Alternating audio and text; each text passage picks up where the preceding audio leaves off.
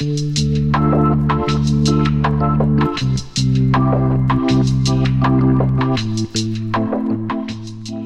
and welcome to Season 2, Episode 18 of the Marketing Matters podcast from BSA. Today, we've entitled it Getting Over the Line. But before I get onto that, I must do a couple of housekeeping things. First of all, hello, David. Hi welcome there. to the Gasworks. Well, not welcome, you're always here, but we're as normal at the Gasworks. In the rain. And yes, it is raining now. And David's a bit stressed because he didn't bring his coat today and he's got to cycle home and he was hoping it wasn't going to start raining till a little bit later. So I think... I'm not stressed. I'm just disappointed with my Met Office app, which is normally so good. Got it wrong this time. So he's going to get a little bit wet driving or cycling home, I should say. But anyway, we decided this episode is called Getting Over the Line. And we just wanted, it all came out because I was watching a video by the guy who set up the Patreon system, Patreon website, about getting creative projects over the line and how much he struggled sometimes just to finish off. I mean, he's a musician and to finish off a musical project. And it got me thinking about how we often struggle as well, doing things like getting blog posts signed off or getting websites to a position where we're ready to press the sort of go live button. And because there is always, when you're looking at these things, there's always something you can tweak, always something you could do to make it better. But the video resonated with me because it stressed the idea that we're not doing this to get it perfect. We're publishing. It has a purpose and it needs to be done by and I'm using the air inverted commas here, deadline. It's not that it has to be done by a particular time, but it has to be finished and got out there. And I think that's very true of when you're looking at sort of content marketing. And it is frustrating, isn't it, David, when you're trying to complete something and you just don't seem to be able to get it over the line. Well, I think it's fascinating because often the real issue is not that if you have a deadline that you've got to stick to, then you can stick to it. But if it is, you've only got to stick to it for your own purposes or for your own reasons, that's the time when you can end up allowing a deadline to slip. And I think you talk about us trying to get blog posts or whatever or other content signed off by clients. I think as far as we're concerned, that we can drive it to work to our deadline because we have a responsibility to our clients to do that. But when you're effectively just wanting to make a decision on your own stuff, so we send some content to a client for approval, if they're busy on their things and they don't want to have to think about, well, am I happy with this? Is it right? If they end up having to think about it quite hard, it's easier just not to bother. So it slips down your priority list. And I think it's the same. It's easier for us to allow our own priorities to slip down the list. Whereas if we're trying to do it for a client, then we're more likely to do it. But even ours, you talk about deadlines, and we have, when it comes to putting this podcast out, or particularly getting an email out, which we send out at sort of 2:00 on every other Friday, it is a deadline which actually, if we miss it, nobody's going to die. And there's there will be no real significant consequences, but we do take that deadline really seriously. I think because we have, in a strange way, we've kind of got quite a lot to lose now by if we miss that deadline, because we've been doing it for how many years is it now? I think the last time I looked, there were about 800 posts on the website. So we've been doing it for probably 10 years. It must be getting close to 10 years, and so I guess it's a bit like I've never smoked, but giving up smoking, that the first day, the second day, the third day, it's probably that's the most dangerous time because you've not got much to lose by if you fail on your attempts to give up. Whereas once you get into 1 month, 2 months, 3 months, a year or more, then you have a lot more to lose, even though it's just something that you've built up. And I think it's the same here, that if you can, we have seen the production of our blog posts and increasingly our podcasts. We have been able between us, and I think partly it is because we've been able to do it between us. We've been able to give it enough priority that we have now built a situation where if we stopped doing it, we would, I think, feel we were letting ourselves down significantly. But undoubtedly, the fact that there's more than one person driving it does help.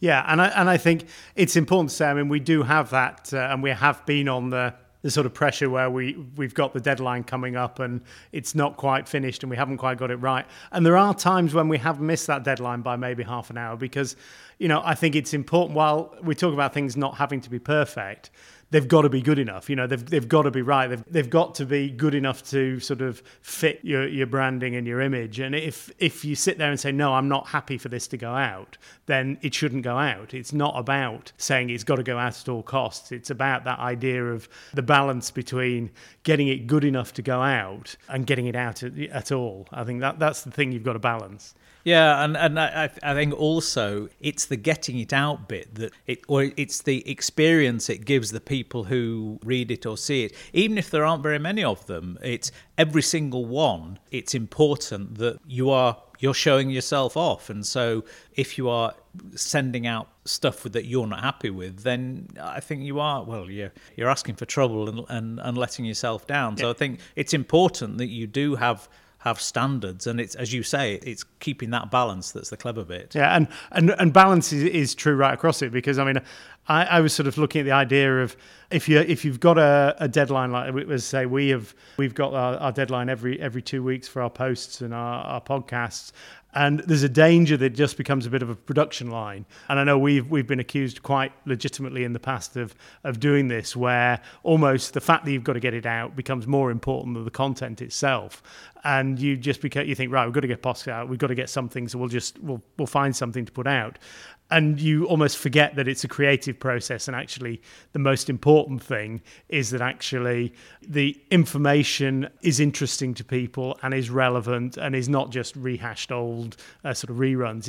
You've got to keep that quality creative process going, but balance that with the fact that there is a bit of a production line, that you've got to have this thing ready sort of week in, week out to keep the thing going. And I think this is yet another example of why planning is so important, because if you haven't got a plan, you can just leave it, and you get closer and closer to your deadline, and you do make life very difficult, and that's when it becomes stressful. Whereas if you can plan ahead, so you can, even if it's only kind of back of your mind thinking about things, that you know that I've got to have something done within 2 weeks' time, then I will start to think about it, and it's more likely that I will be able to grab 5 minutes somewhere down the line and just start to consolidate my thoughts, so that when it comes to producing the content, it's actually not that difficult. It's if you've not really thought about it, so you just keep not thinking about it, that's when it gets hard. Yeah, and also I think it is about, we talk about this regularly, and I know we talked about when we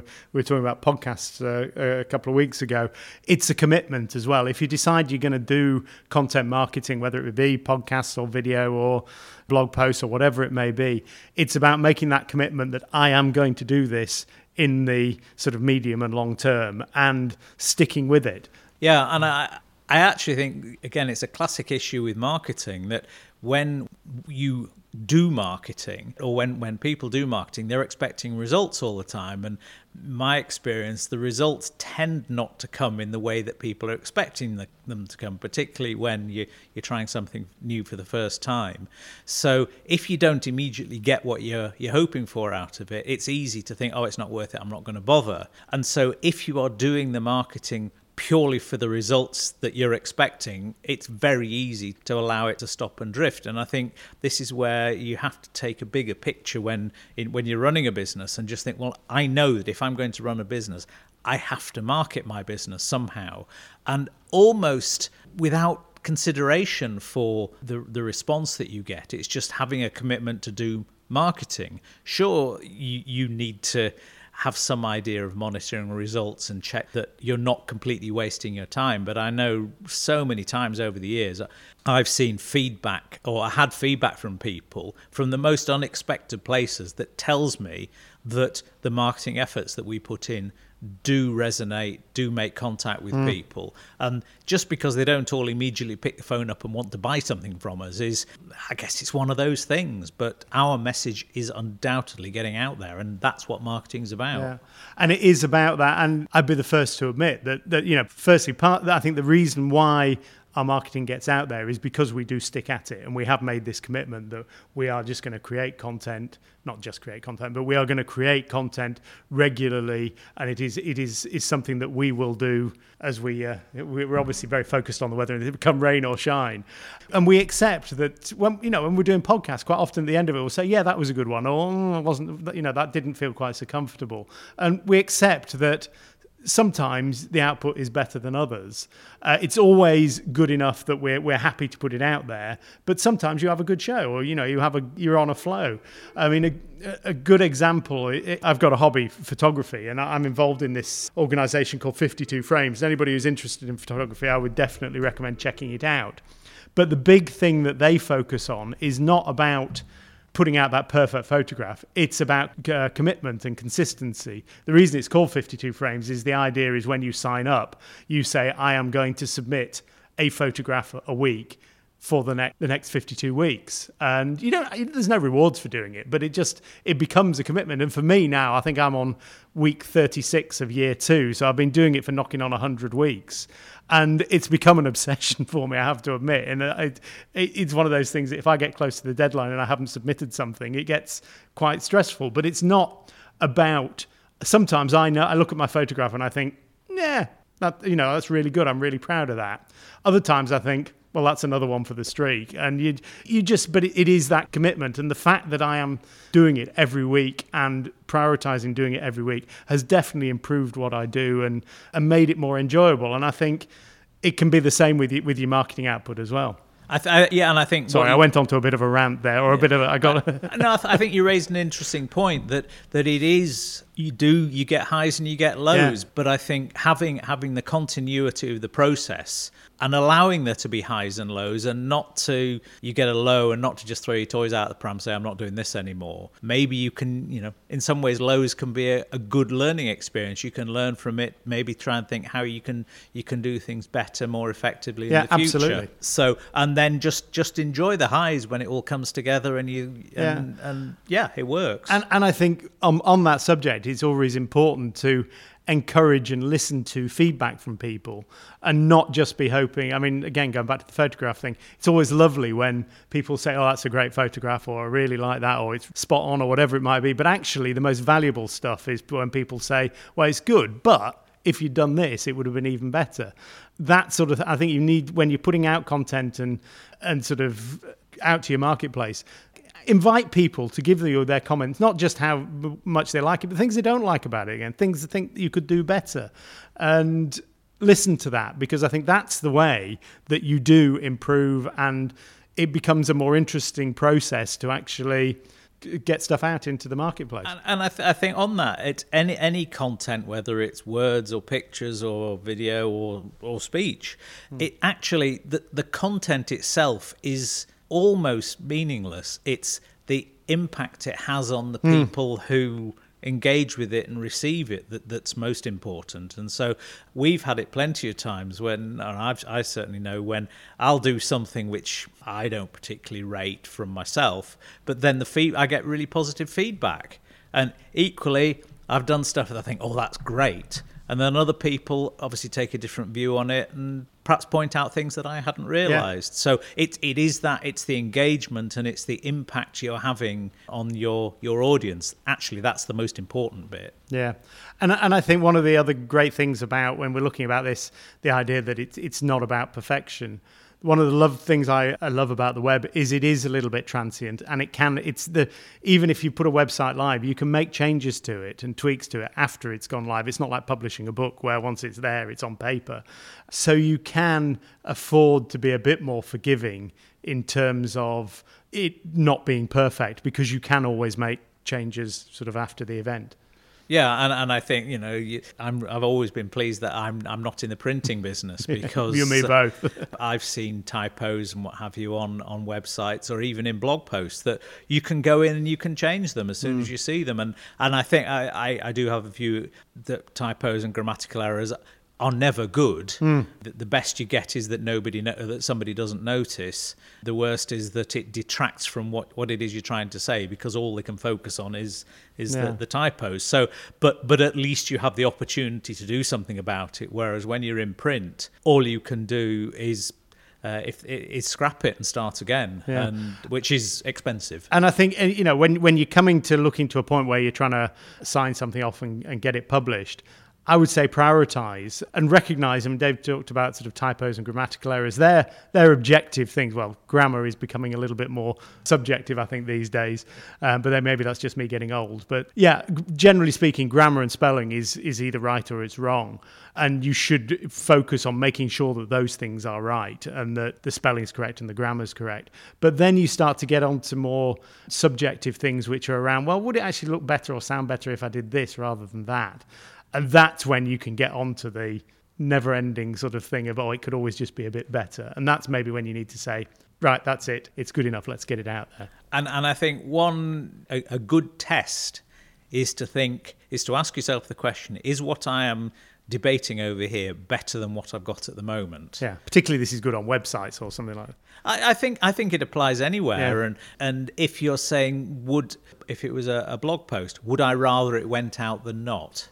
As you say, a website, is what we are proposing here to put live, is it better than the website we've got at the moment? Yeah. As you say, it doesn't need to be perfect. Arguably, it never will be perfect because different people have different views. We've only got to listen to all the crazy debate that's going on in the media at the moment to show different people do have different takes on things. And none of them are wrong. I mean, we all think that Fred is wrong or Jenny is right, but it does get very, very subjective. It does indeed. And I think it's probably, I'm just looking at the time now, it's probably about a good time to start to draw it to a close. And as usual, we try and sort of come up with some ideas. If this has resonated with you, what can you do? And David's just had to go and answer a phone, so I'm going to keep going while he's away. Yeah, the first thing I would say is check your revisions. If you're doing things like blog posts or writing articles, or in my case, when I'm sort of doing photographs, I look at the final versions. I always tend to, when I've decided, right, that's it, I'm going to publish it, I will put the name of the thing -final. And I just looked at my recent one, and I had it was called Overexposed, this photo, because it was the name of a plane, not because it was overexposed. But Overexposed -final. But then there's also an Overexposed -final, a -final 2. I'd obviously decided, I just kept tweaking it. And there was a point at which I just had to say, right, this is it, and I've submitted it, and it's gone. So I think you've got to check revisions. Are you making lots of those final revisions? The second thing I would suggest is, we've talked about it already in this, about have a plan and also do create deadlines for yourself, or just things, just really to control what you're doing and give yourself a focus as to when this thing has to be finished. Because if you don't have those deadlines, whether they be internal or external, you can just get to a point where things just don't get finished. So David, have you got any ideas? I think that we just need to remember it's important what you're doing, but it's not the end of the world. And so you need to be critical of your work, but equally don't be too hard on yourself. Yeah, because often you can be your own sort of most fiercest critic.